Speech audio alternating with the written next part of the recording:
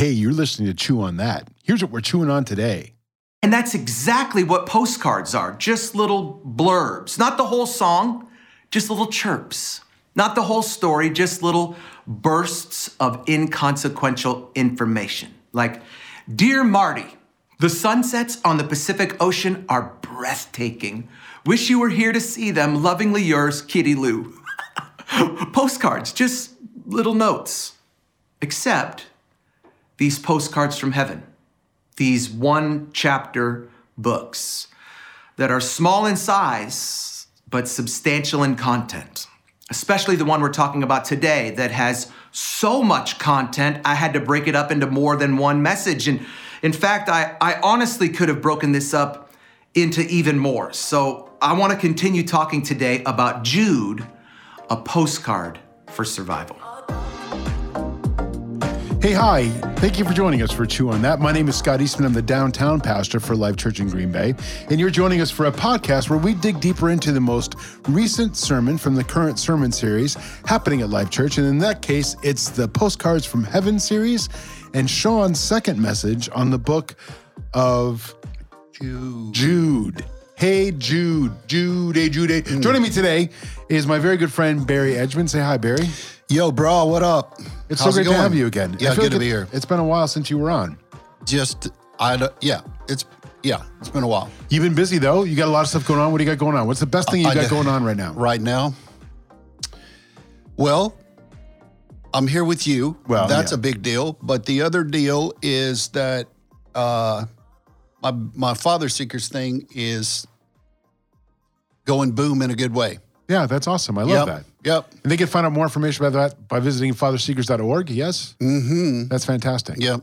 So it's a great ministry that Barry has launched. And that's by the way, you're one of the guys on there too. So nice. Just letting you know. Yeah, I'm kind of a big deal. Yeah, man, listen, people just don't know how big a deal you are That's yet. absolutely the truth. They just need to know. Man, I wish they'd get it together. Anyway, this is the end of the series, Postcards from Heaven, and it's been thicker than I thought it was going to be. As Sean has alluded to, I thought that it was going to be kind of light and fluffy, but it turns out that these short books of the Bible are like super thick with good content. And so I'm excited about this message because I feel like, it really spoke to me. Like I saw it both on video and live, and I just thought that it was fantastic both ways. So anyway, let's stop talking about stuff and let's just jump into what Sean has to say. The Christian community, they'd been infiltrated by these false teachers, this group of spiritual fugitives or outlaws who had slithered in, who'd crept in unnoticed, who'd come with a message of great appeal and inclusion, which, as I said last week, they always do. I started there, Barry, because I wonder, like, from your perspective, who are the false teachers in our world today? Like, what does that look like today? In this world where we live, we try to, like, I see all the time writers attack other pastors, like that they don't agree with. They don't agree with their theology. There's one group in particular that just hammers everybody that's not like them. Yeah. So the false teacher, I think the scripture says, is one who waters down the gospel or shares it deceptively for their own gain, for their benefit, to twist the gospel message and blessing so that they can receive the blessing, the glory, the outcome, the money, whatever. Yeah. And I think Jesus said basically this, and this is my interpretation: any person who preaches the gospel for their own gain is a false teacher. How do we know what's false? How do we know what the gospel is? Well, very simply, the words of Jesus: follow me, do this, be kind, love. Any perversion of those then begins to get into this false teaching idea of leading people astray from the center, the Christ-centered gospel message, When Jesus is centered, it's well defined. When Jesus is centered and he is the topic, when he is the purpose of the discussion, when we are pointing people to Jesus, centered on Jesus, that is the gospel. Now, I hear the word inclusionary to the point that I'm sick of it. Jesus didn't include people. He invited people. He gave them the option to be a part, follow at a distance, but everyone was welcome. He received people. Inclusion means, hey, you come over here and hang out with us, but you can do whatever you want. Like, you're welcome to the party, but the real party's here. Jesus invited people to follow, then he received them, and then he led them. So there's a big span there about being inclusionary. And I think false teachers want to include everybody regardless of what they believe. So I feel like there's a couple of different things there that, for me, that come out in what you had to say. When I think of false teachers, I think of like kind of famous false teachers. I think of like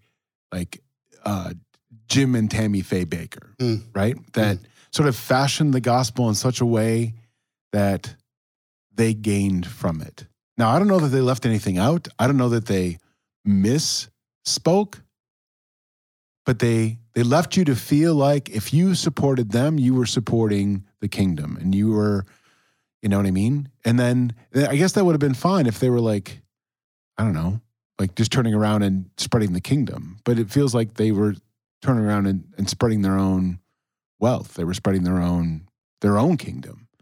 So I feel like, do I have that right? I mean, is that how you see that as well? I mean, or do I have that all wrong? Because then that leads me to, Oral Roberts, and like God told me that he's going to take me if we don't get $1 bajillion so we can build a hospital. Or I think about Joel Osteen in today's world that, can kind of flip around everything to say God wants you to have everything you want. And I feel like that's kind of today's false teacher. I think personally,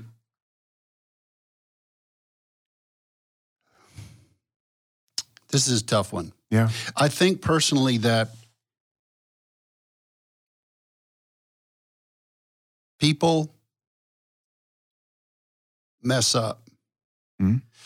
And I think they say things sometimes that they wish they didn't say after hearing them later. So yep.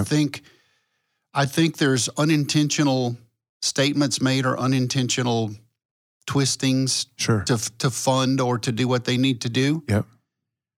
But I also think that in the scripture, in New Testament times, there were people who actually came in to deceive other people. The people I see today, like the ones that you mentioned, they ask for certain things and they preach certain ways. But I think that most of the time, when people say things, they say it from their experience. Mm-hmm, for sure.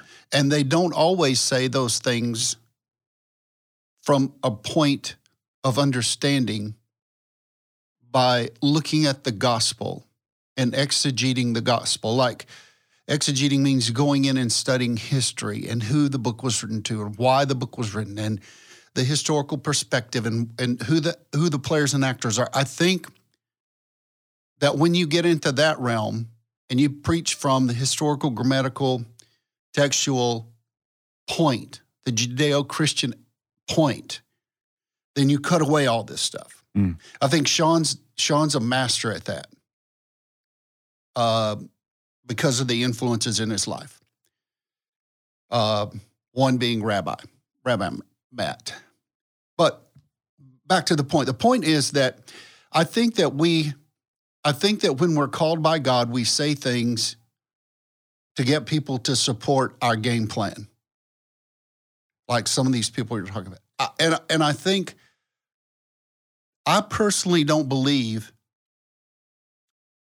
I don't believe that some of the people you mentioned are intentionally false teachers, but I think they got twisted up. I think they got twisted off the mark. I think they missed the mark on some things. I see. Because the fact is that money is needed to do any sort of business or whatever. So the church needs money. Yep. And I think that some of the lavish lifestyles of the people you referred to discredit their vision. Yeah. When a person's vision is discredited, then they become a false person. I've been to Fort Mill. I've seen the place. Yeah. It was extravagant, but I also know that when we lean away and we edge away from Christocentric gospel teaching, preaching, we tend to validate our actions because we're doing God's will. And I think we validate what we're doing. And it's okay to drive a Maserati, or it's okay to have gold faucets in your bathroom. Yeah. It's all right. So does that a false teacher make one? Over time, yeah. Yeah, it does. But I think that people who love God are corrected by God. Yeah. False teachers won't accept correction from God. I like that. The other thing you said in your open is you mentioned the inclusion factor. I forgot what you called it. But you had talked about how everyone's included. And you said, in fact, not everyone's included. Everyone's invited, to be sure. And so I wonder, is that like something that happens that's a process? That's that wide is the path and narrow is the gate, that we all start off on a wide path. Like we're all caught up in the wide path. But like a funnel, like it starts getting narrower and narrow. And certainly people fall off, but certainly things about us fall off. And so if we come in to Jesus's invitation to be part of the party, to be part of the table, to sit at the table, like it's okay that we're there, and it's okay that there's other kinds of people there, but that he doesn't want us to stay that way, that we're invited to be sure, but we need to be walking that path where that gets narrower, where, people fall off and the things that we do fall off, and we find that, we're completely, in him. And that's the end goal. And so, this inclusionary thing is perfect for the front porch of our churches, the front porch of our faith. Everyone is welcome on the front porch of our faith. Let's talk about it there, man. Let's talk about it there. So let me clarify what I mean by inclusion. I think there's lots of words in our culture that have been twisted and misused for evil, wicked purposes. One of those is inclusion. One of those is love. Another is Christianity. One is saved. There's no definition to those words. Yeah. They're used loosely. They're widely used. Like, if I don't include you because you're X, then I'm a bad person. Well, I don't like using that word. You can use it, and sure, I understand what you say. I totally agree with what you just said. But I think another word is more powerful than inclusion. I think another word that's more powerful than inclusion is the word invitation. That I invite you to come alongside me and let's go here. Yeah. Inclusion means you come by yourself and join. Fine. And that's how some come. That's how some join. That's how Life Church downtown campus. Yeah. That's how people come. Hey, man, you're welcome. You're included. However you want to come. Awesome. Great. You've done a great job at defining inclusion there. But most people don't do that job that you do to include, to invite. Yeah. So I use the word that's clear. I use the word that if I invite you, I've invested in you. And I've said to you, bro, I think you are worthy of what I'm living in. I think that God wants you to be part of this. I want to invite you. So now I take stock in you. And I'm a stakeholder in your eternity. So then I say, I want you to come with me alongside me and see if this thing fits for you. If it does, let's walk together. Jesus invited, and then he received them. Now, there's two different things that he invited and he received. Invitation is come along with me. He invited, Matthew, come with me. Yeah. He just said, hey, man, you're included. Come on. No, Matthew, come with me. And then Matthew did, and he called Matthew to a different place once he accepted the invitation and walked a while. Then he was received, identified, called, and destined for something different. Yeah. No, I get that. I like that a lot. That's really good. So in verse 11, 12, and 13, he says, we don't follow these false teachers because of their spiritual emptiness. They have beautiful words with no substance. They're like sugar. They're just empty calories. And so Jude says, woe to them with an exclamation point. Like it's definitive. And then the fourth reason we don't follow them is because of their godless deeds. And y'all, he does not mince words when he describes these people. He says they're grumblers. They find fault. They follow after their own lusts. They speak arrogantly, flattering people just for the sake of gaining an advantage. And I wonder if while writing those words, Jude was thinking of the words of his older brother Jesus, who said, a tree is known by its own fruit. That good fruit can't come from a bad tree, and bad fruit can't come from a good tree. I love that mark. I love that that measurement, the control or the scale. Because when it comes right down to it, that's what we need to look at, both in our lives and in the lives of others. And so you can't argue that. You can't argue the logic, Jesus's logic here, that a good tree can't produce bad fruit and a bad tree can't produce good fruit. So if you look at your life and the fruit, meaning the things that are growing out of your efforts, the things that are, the produce, of your efforts, if those are good, right, then you're like, okay, I'm a good tree. I'm a good nut. But if what you're producing, if the quality of what you're producing is bad, then you're like, gosh, how did I get this wrong? Like, how am I misstepping here? And so I feel like that's a really, really potent measuring stick that we can like line up against, both in our own walk and the walks of the people that we know. Bro, I'm lost to that music right now. That is right straight up cool right there, bro. You're listen, so funny. So I'm a coin guy. So I believe every idea, every concept has two sides to it. And the one side that I would say to this is that false teachers are empty. They are not full of Jesus. They mimic his words. And Jesus said in the last days, or when they stand before me, some of them will say, well, Lord, what about this and this and this? Well,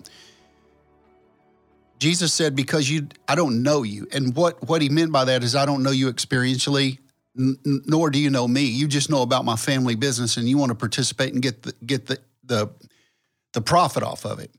So here with this false teaching thing, it's a two-sided coin. And exactly like Pastor could not have said it any better, is that it's like what Pastor said Sunday. It's like I gathered in my mind, this picture. It was the picture of false, empty teachers who used the words of Jesus, but they meant nothing to them. They just used them for their gain or to be popular or to twist, contort, and manipulate people. But the people that were listening, there's also a responsibility on their part. And I don't always think in the passage that Pastor was talking about, it was people in the church. Those people knew the truth. Truth is the litmus test for false teaching. If I know what the scripture says, and that's my duty, then I will be able to know a false prophet. And when I know that, exactly what I love the way Pastor said it, is that, You got empty people saying sweet things without any challenge or any fronting up on somebody with the truth. Jesus did that well. False teachers don't do that because they don't want to offend people. And their primary audience, and I was thinking while Pastor said this, the primary audience of a false teacher are, if they're people in the church, they're people who are not committed to Jesus and they just want to hear things that make them feel good. So false teachers tell them, and then false teachers manipulate those same people and get from them what they want. Both will be judged. Yeah. Yeah, I feel like you can't be a teacher. You can't be in the truth if you never confront, right? Or if you never, you know what I mean? Like, I feel like you have to confront, you have to make it uncomfortable sometimes. Like, you have to, hang on. I feel like I'm a false teacher if I only teach love, and that love doesn't include me saying, bro, you have to fix this. Like, this is probably keeping you from a fruitful life, from a full life, from maybe even salvation. Like, I feel like I can't truly love unless I'm doing that. I feel like Sean spoke about that a couple of weeks ago. Was it last week? I don't even know. Where he talked about how it would be like if you go to see a family friend about a cancer diagnosis, and because they don't want to offend you, they're not going to tell you the truth about your cancer. Well, I feel like if truth is the thing, then you're still going to tell people the bad news. Like, I don't feel like it's my job to come up to Johnny, I don't know, right? And I don't know that guy. And I'm like, oh, dude, you're totally sinning and going to hell. You better straighten up and fly right. I don't know that that's my thing, but I know for sure that the people who are entrusted in my flock, the people who are entrusted as my friends, the people that are gifts to me, those people for sure, if there's a thing that I might need to confront them in love and in the spirit to say, hey, there's this thing. So when we talk about Jesus being inclusive and how it's still an exclusive club, that's that transition between inclusivity and exclusivity. Well, let's be clear. First off, you're not a false teacher. I think sometimes we grow from the things that we say, and I think we get imbalanced, and the Holy Spirit within us as shepherds, under shepherds, the Holy Spirit within us corrects us if we're in touch with him. If we're not, then there's the road away from truth and becoming a false teacher. However, that's not you. Secondly, I think as we say and experience and grow and the Spirit of God teaches us and tells us as we are in his word and understand his word, then our message changes. Now, I think what you said about walking up to somebody and saying, hey, bro, you know, you're going to help. Well, first off, that's not what Jesus did. Never. Except with the Pharisees. Right. All right. Those were religious people that Jesus loved and died for, but he didn't tolerate their stuff. Right. Like he was up in their grill. For sure. But if it's the average Joe, like the woman at the well or the crippled guy at the pond or wherever, and the people in the streets that pushed up, Jesus was available and he first loved them. Yep. Served them.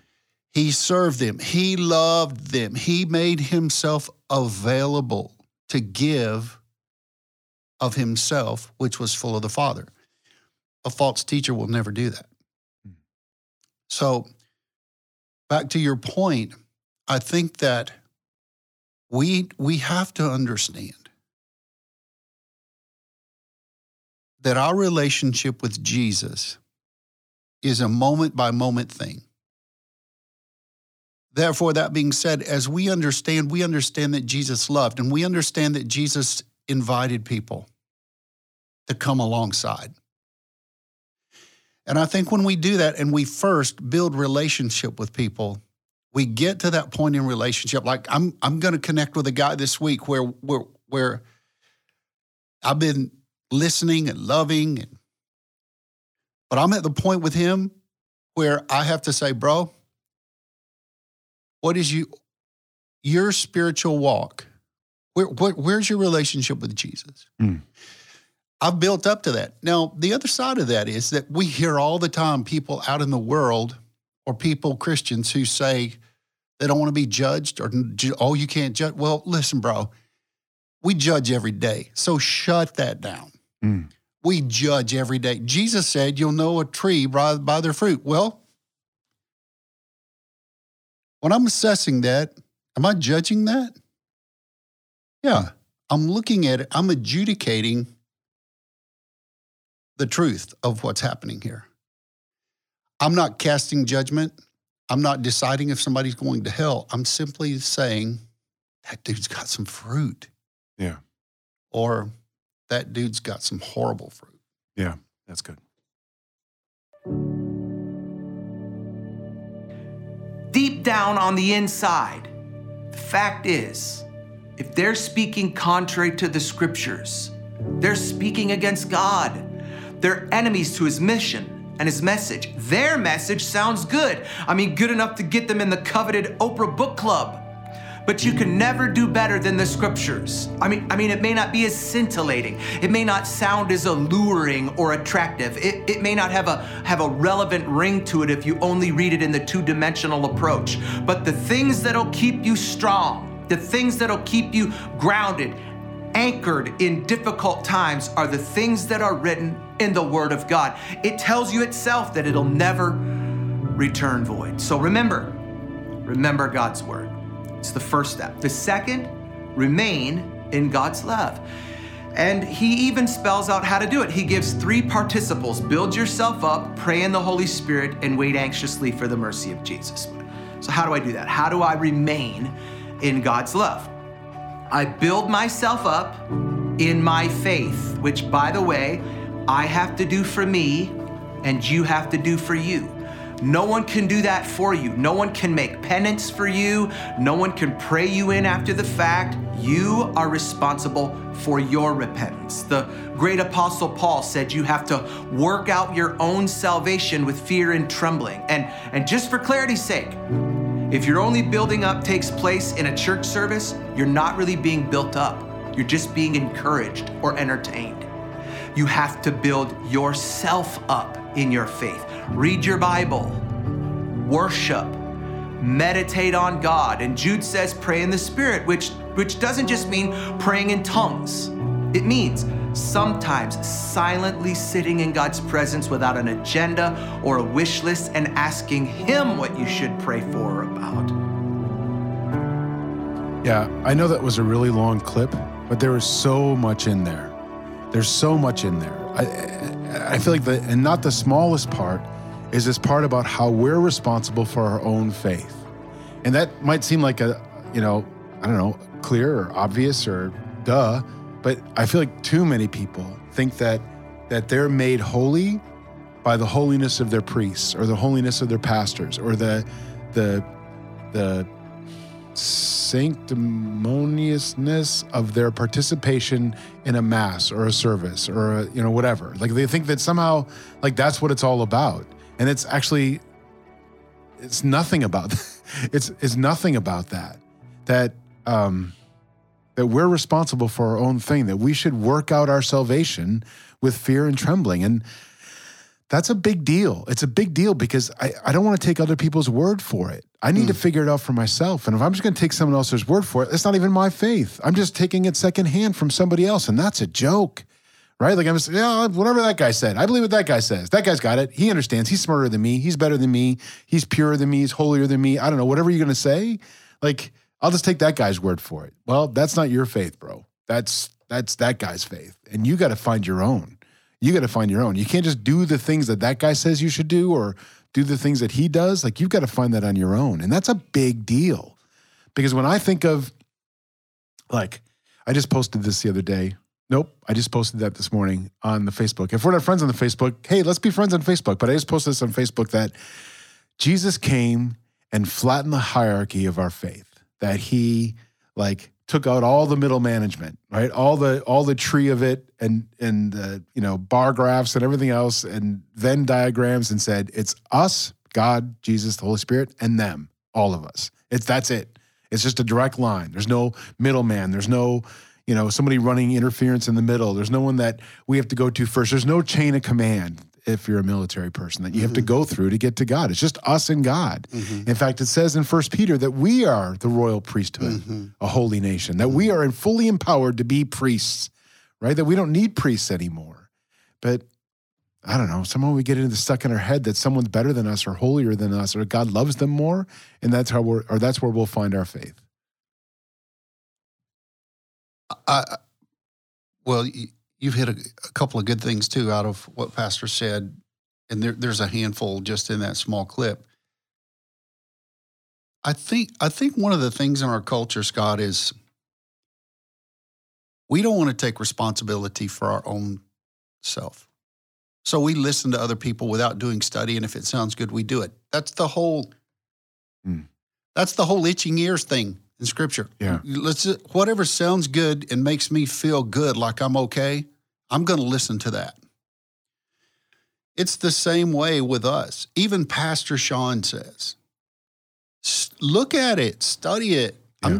I'm gonna give you some ideas here and some guidance in this message.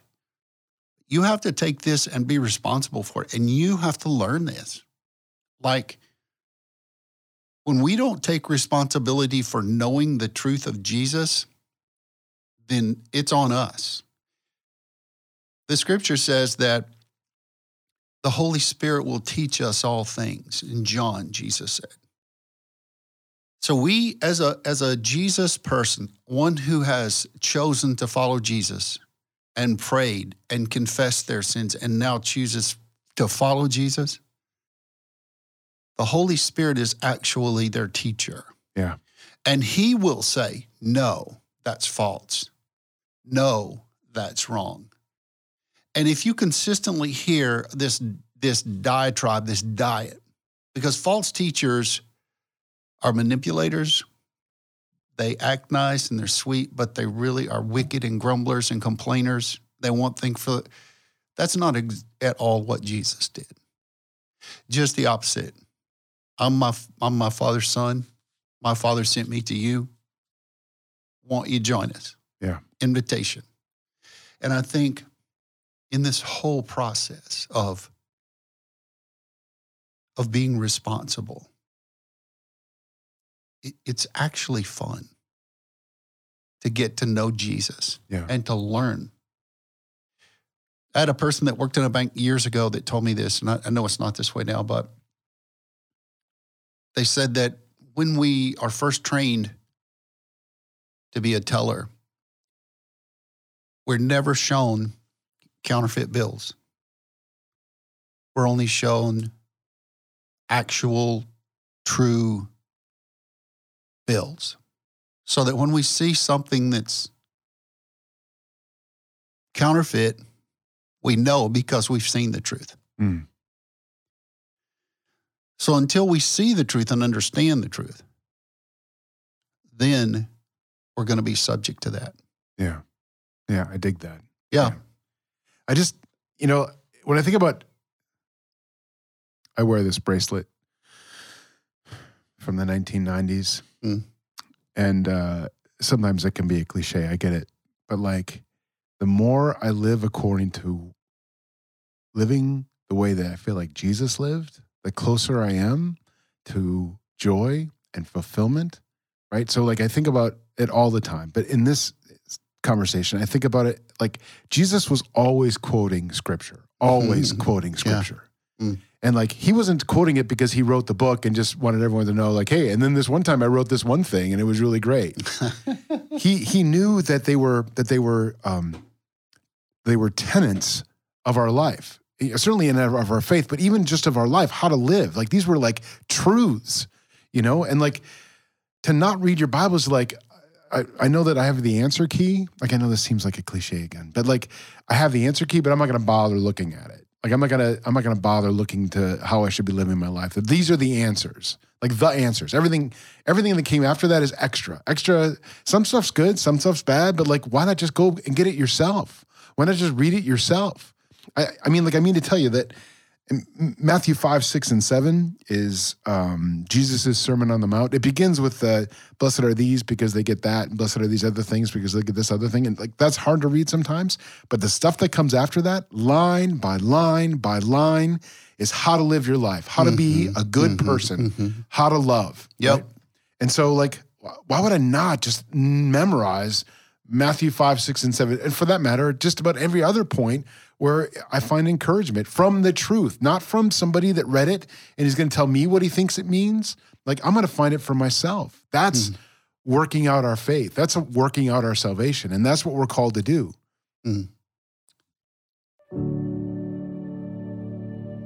So 3 hours later, we got to the top.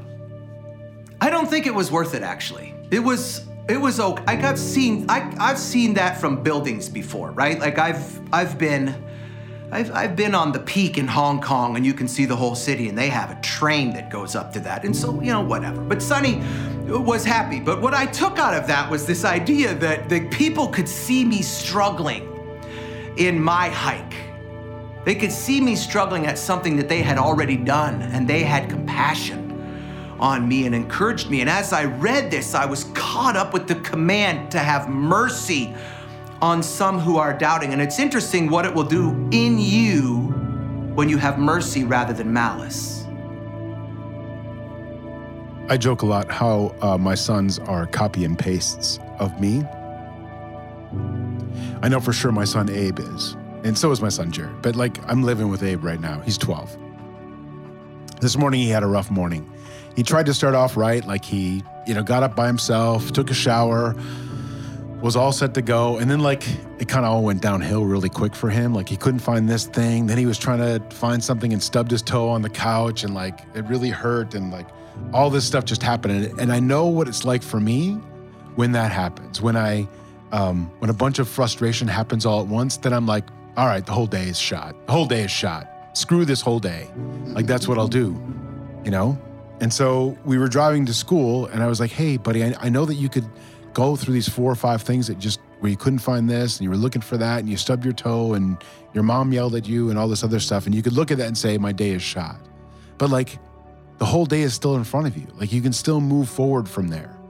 I said, I know this because that's how I work. And so, but it reminds me of when Simba was talking to Rafiki, in The Lion King, and they're talking, and then Rafiki hits Simba on the head with his cane, and Simba's like, what's that for? And Rafiki's like, it doesn't matter. It's in the past. You just got to move forward from here. And so I was encouraging my son that you just got to move forward from here. It doesn't matter what happened with your toe or your mom or your books or your computer or your lunch or anything else. Just move forward from here. I tell you that story because I feel like that's what Sean's talking about here. Like, we can't look at people going through something that we've gone through or that we have experience with and just let them rot.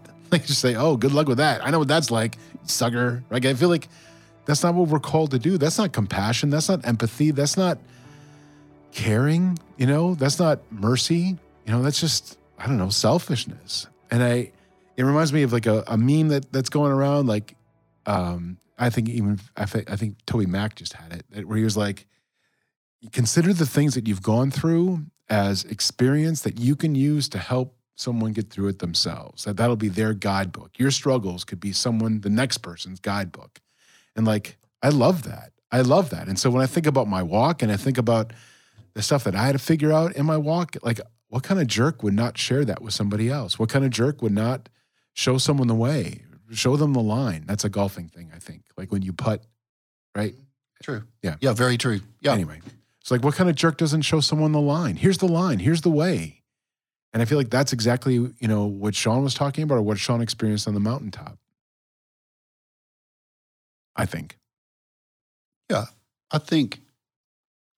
Well, one thing I would have loved to have. I would have loved to have seen him going up that trail. I'm just yeah, that's definitely my God. True. Yeah, if you don't know Sean's Irish, and he's red and fair-skinned, and so the sun is heck on him. So he's got this big old hat that he wears, and like this super thick sunscreen, and like these glasses, and he just don't tell him I said this, but he just looks really funny. And so I can just imagine him with a backpack and his hiking shoes on and his crew socks and like everything else. And Honey, and it's Honey, I called her. I meant to call her Sunny. But Sunny's ahead of him, you know what I mean? Just kind of prancing up. And she's going, yo, hey, yo, man, step it up. Let's go. Bring it on, baby. So about this thing, when you were talking and you played the clip there, I was thinking about Jesus and the rich young ruler. Yeah. Like people, I've yet to meet a person in my life who does not have some sort of an indicator that they're searching for God. I've yet to meet one. What does that look like?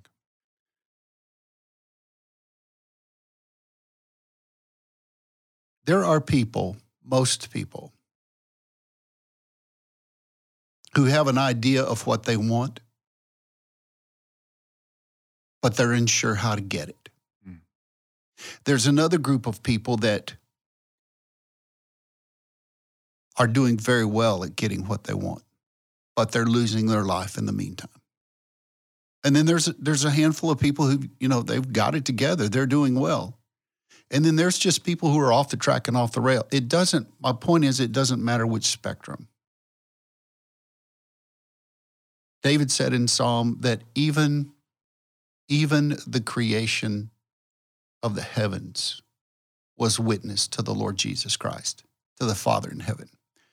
So there's this innate part of our DNA whereby we cry out. Our souls cry out for God because we're designed in his image. What that looks like, Scott, is that when we listen to people, not to respond, but to respect and to hear, I think the Lord points out to us things that we can be kind about and loving about and encouraging about. And we don't always have to be pushing the Jesus thing, because Jesus flows out of us. The false teachers just didn't tell the truth. But if we're truthful and we're loving and we're kind like Jesus was, it doesn't mean that we're a doormat or we get run over.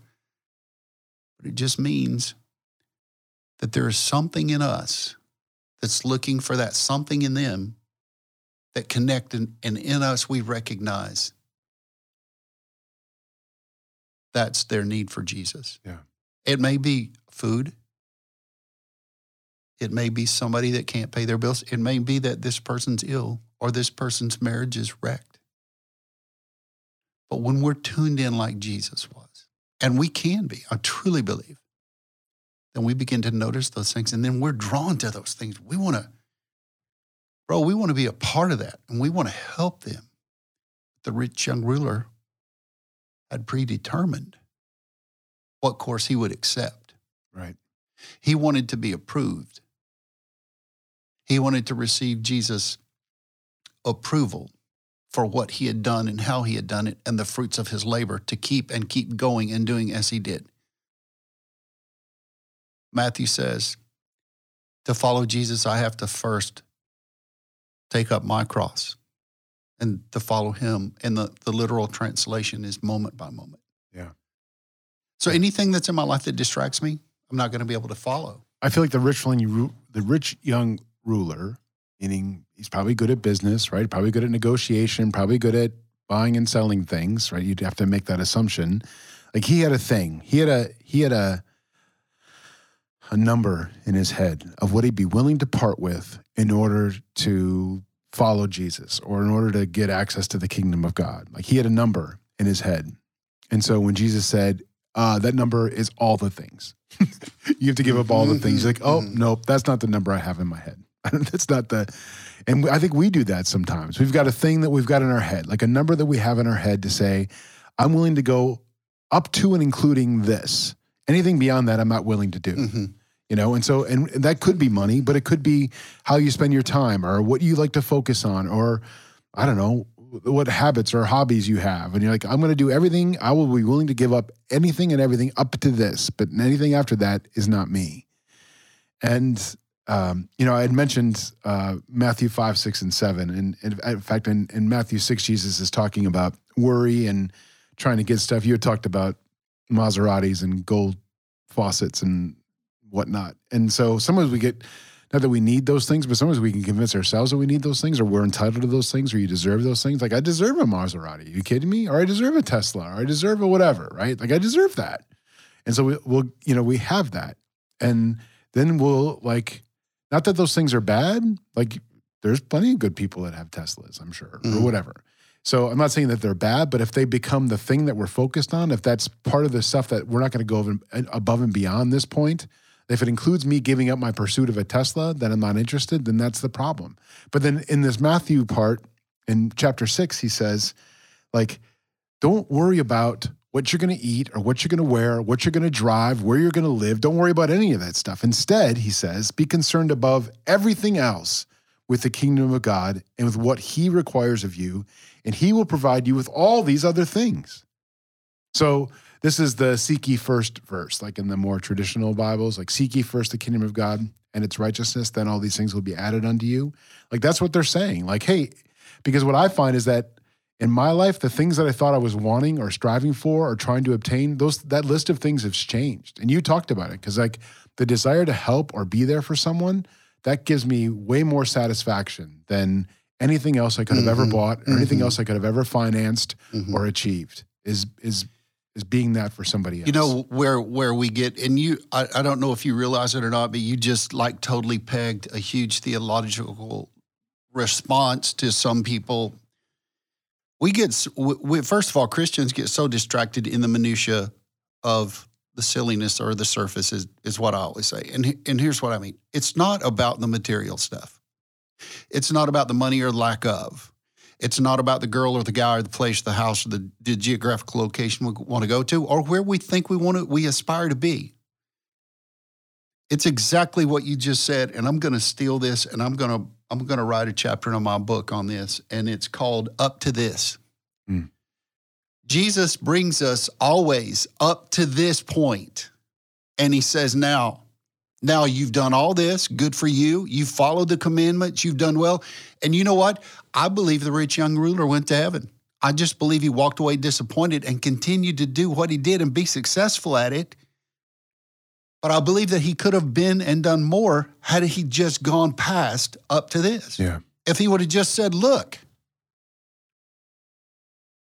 I'm going to give it up because I trust you. Jesus invited him to, if you want to go with me, you're up to this point now. What will you give away? Yeah. What will you do to follow me? What's the pearl of great? Am I more valuable to you than your stuff? That's why this series shifted from a happy, feel-good intention to a series about truth, as uncomfortable as that truth may be.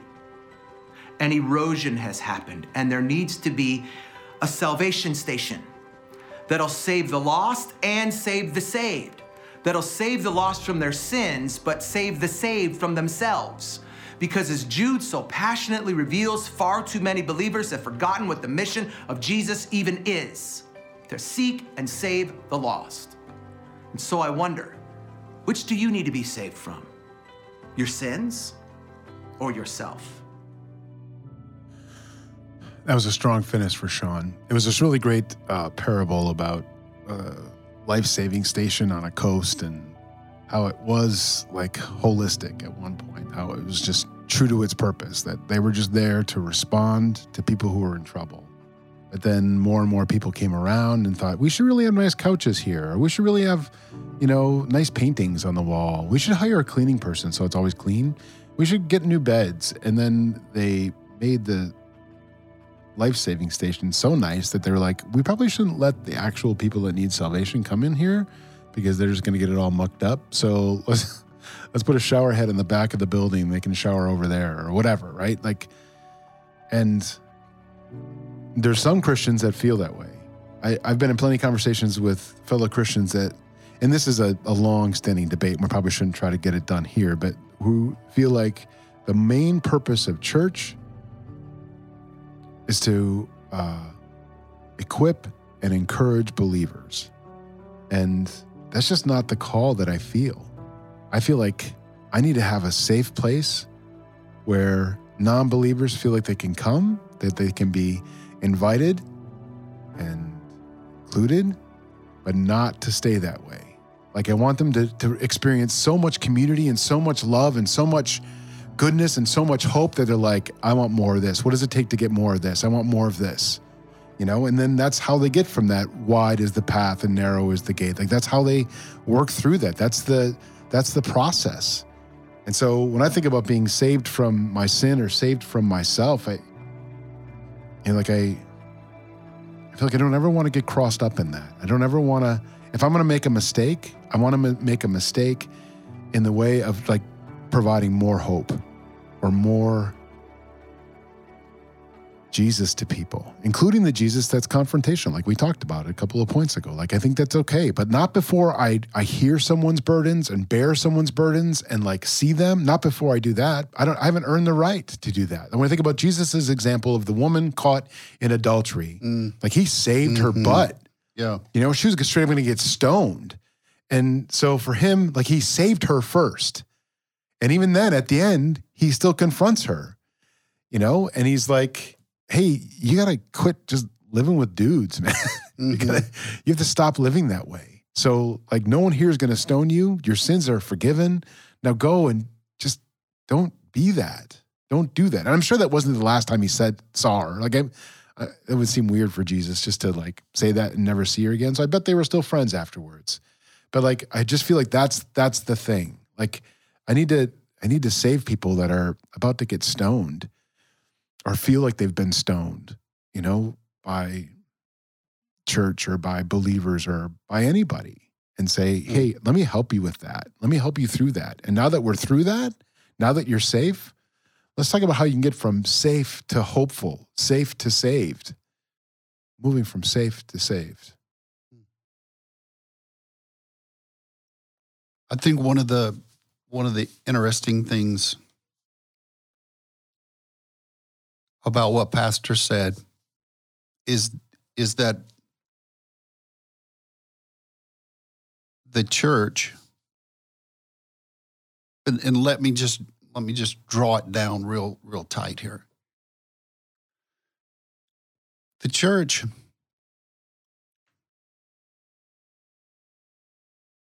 tends to lose its course because it loses focus. Yeah. And Jesus gave the focus right before he left. Go into all the world, preach the gospel to all nations, baptizing them in the name of the Father, the Son, and the Holy Spirit.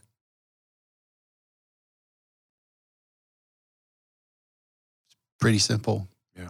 So, funny story. I worked in a church years ago. People in the community called it the country club church because it was all white, middle class. Maybe some non-white people there. Some. And the pastor, we were in an annual meeting. The pastor said, whatever it takes, I want to bring more kids in to the youth ministry. I said, all right, could you say that again, please? Whatever, you said whatever it takes? Yeah. Whoever, you mean? Like anybody? He said, yeah, fill it up. So there were just enough people that I had the privilege of working with,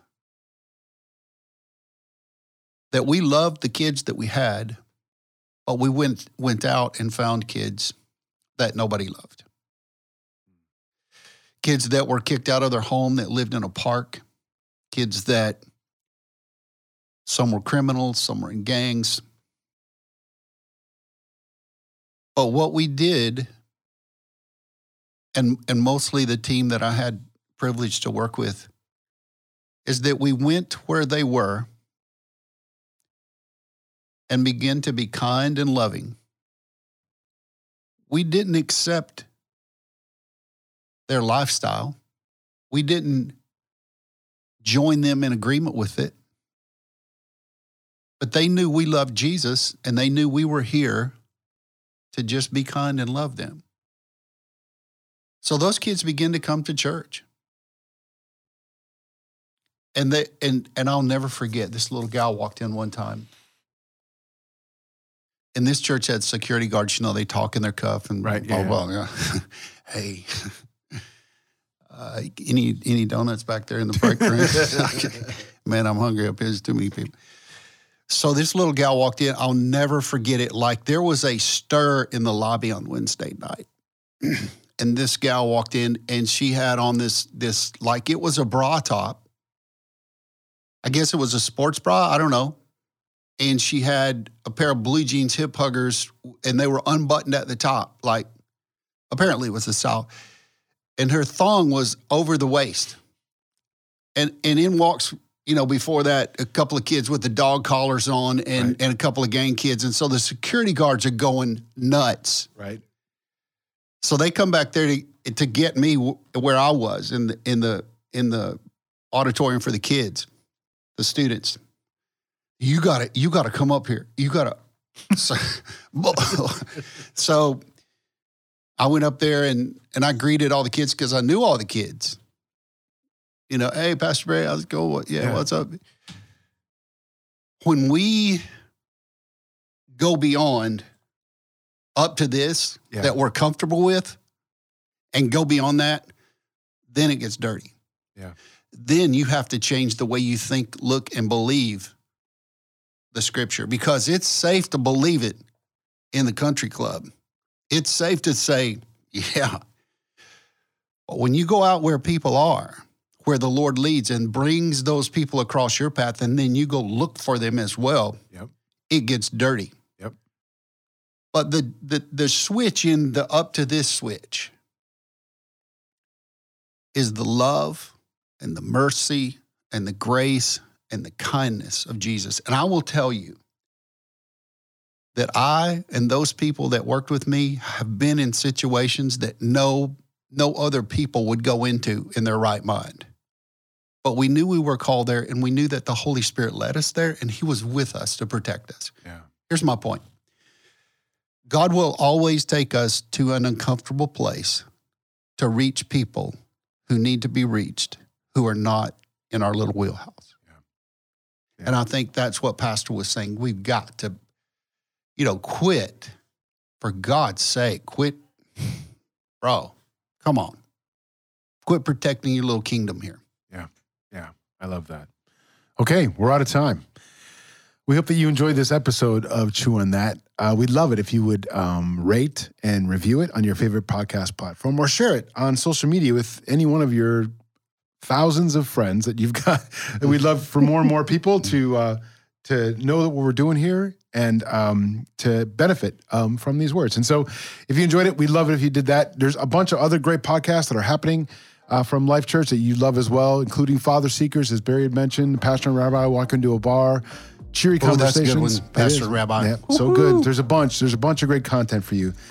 Keep working out your salvation with fear and trembling. Make it a thing. Make it your project. Go for that. It's above everything else, and then everything else will be added unto you. My name is Scott. That was Barry. Thanks for joining us. We'll talk to you next time.